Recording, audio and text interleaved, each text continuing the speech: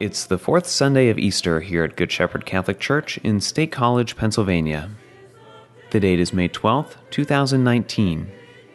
Today's readings come from Acts, chapter 13, verses 14 and 43 through 52, as well as Revelation, chapter 7, verse 9 and 14b through 17.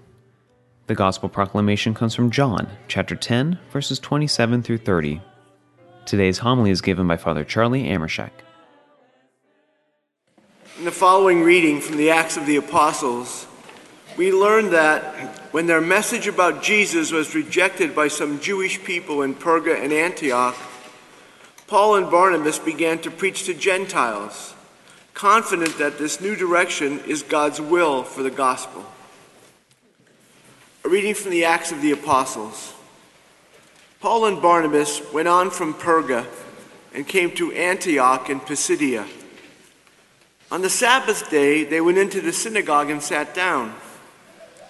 When the meeting of the synagogue broke up, many Jews and devout converts to Judaism followed Paul and Barnabas, who spoke to them and urged them to continue in the grace of God. The next Sabbath, almost the whole city gathered to hear the word of the Lord. But when the Jewish officials saw the crowds, they were filled with jealousy. And blaspheming, they contradicted what was spoken by Paul. Then both Paul and Barnabas spoke out boldly, saying, "It was necessary that the word of God should be spoken first to you. Since you reject it and judge yourselves to be unworthy of eternal life, we are now turning to the Gentiles. For so the Lord has commanded us, saying, I have set you to be a light for the Gentiles, so that you may bring salvation to the ends of the earth." When the Gentiles heard this, they were glad and praised the word of the Lord. And as many as had been destined for eternal life became believers. Thus the word of the Lord spread throughout the region. But the officials incited the devout women of high standing and the leading men of the city, and stirred up persecution against Paul and Barnabas, and drove them out of their region. So they shook the dust off their feet in protest against them, and went on to Iconium. And the disciples were filled with joy and with the Holy Spirit. The word of the Lord. Thanks be to God. In the following passage from the book of Revelation, John's vision of a great multitude of people in white robes and carrying palm branches promises victory for all those who die a martyr's death, believing in Christ Jesus. A reading from the book of Revelation. After this, I, John, looked, and there was a great multitude that no one could count, from every nation, from all tribes and people and languages, standing before the throne and before the Lamb, robed in white with palm branches in their hands. And one of the elders then said to me, "These are they who have come out of the great ordeal. They have washed their robes and made them white in the blood of the Lamb. For this reason they are before the throne of God and worship him day and night within his temple. And the one who is seated on the throne will shelter them. They will hunger no more and thirst no more. The sun will not strike them, nor any scorching heat. For the Lamb at the center of the throne will be their shepherd, and he will guide them to the springs of the water of life, and God will wipe away every tear from their eyes." The word of the Lord. Thanks be to God. The Lord be with you. And with your spirit. A reading from the Holy Gospel according to John. Glory to you, Lord. Jesus said, "My sheep hear my voice. I know them, and they follow me.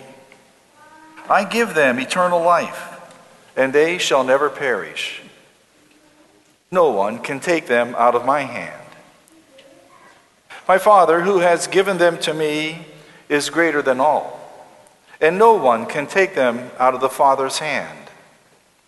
The Father and I are one. The Gospel of the Lord. Speak, Lord. Your servants are listening. You have the words of everlasting life.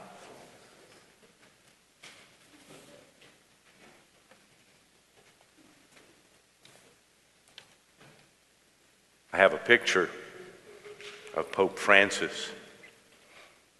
And it's a picture of Pope Francis with a lamb across his shoulders. He looks so happy. The Pope, not necessarily. The sheep looks happy too. You could just sense his delight. Perhaps delight brought about by his memory of the promise of Jesus to be Good Shepherd.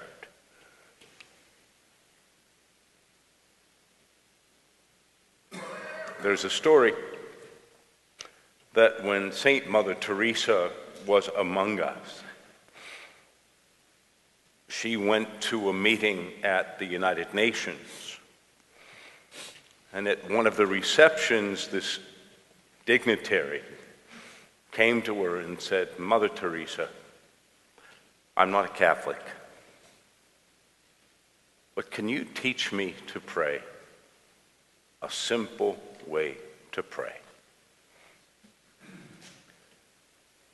And Mother took his big hand in her little hand, and she said, when you pray, think about all the good that God is doing for you, all the good that God is giving you. And simply as you think of these things, say the words, what I did for you. What I did for you. Then, Mother continued, at the end of the day, when you are ready to go to sleep, think of the good that you were able to do. The way you helped people, or the way you took care of someone's needs. Maybe you smiled at somebody. And think about that and say, what I did for you. Think about the people whose lives you touched, the people for whom you smiled and were a joy. What I did for you.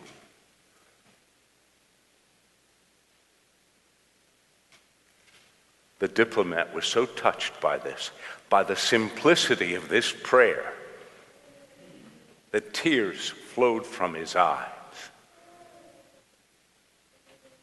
He hugged Mother Teresa, and he left always remembering what I did for you.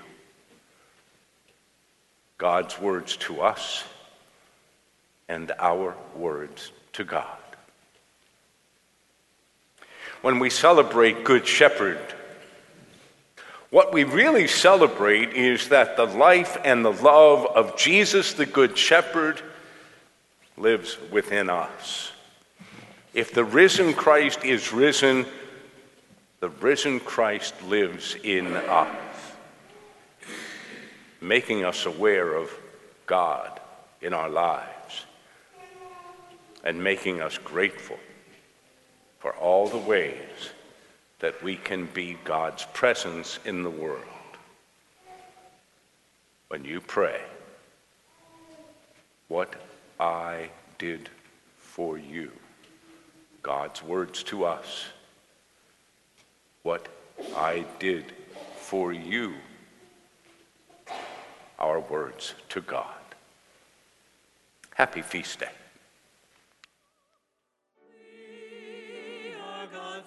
Thanks for listening to this week's service. For more information about our church, including upcoming events, please visit us online at goodshepherd-sc.org.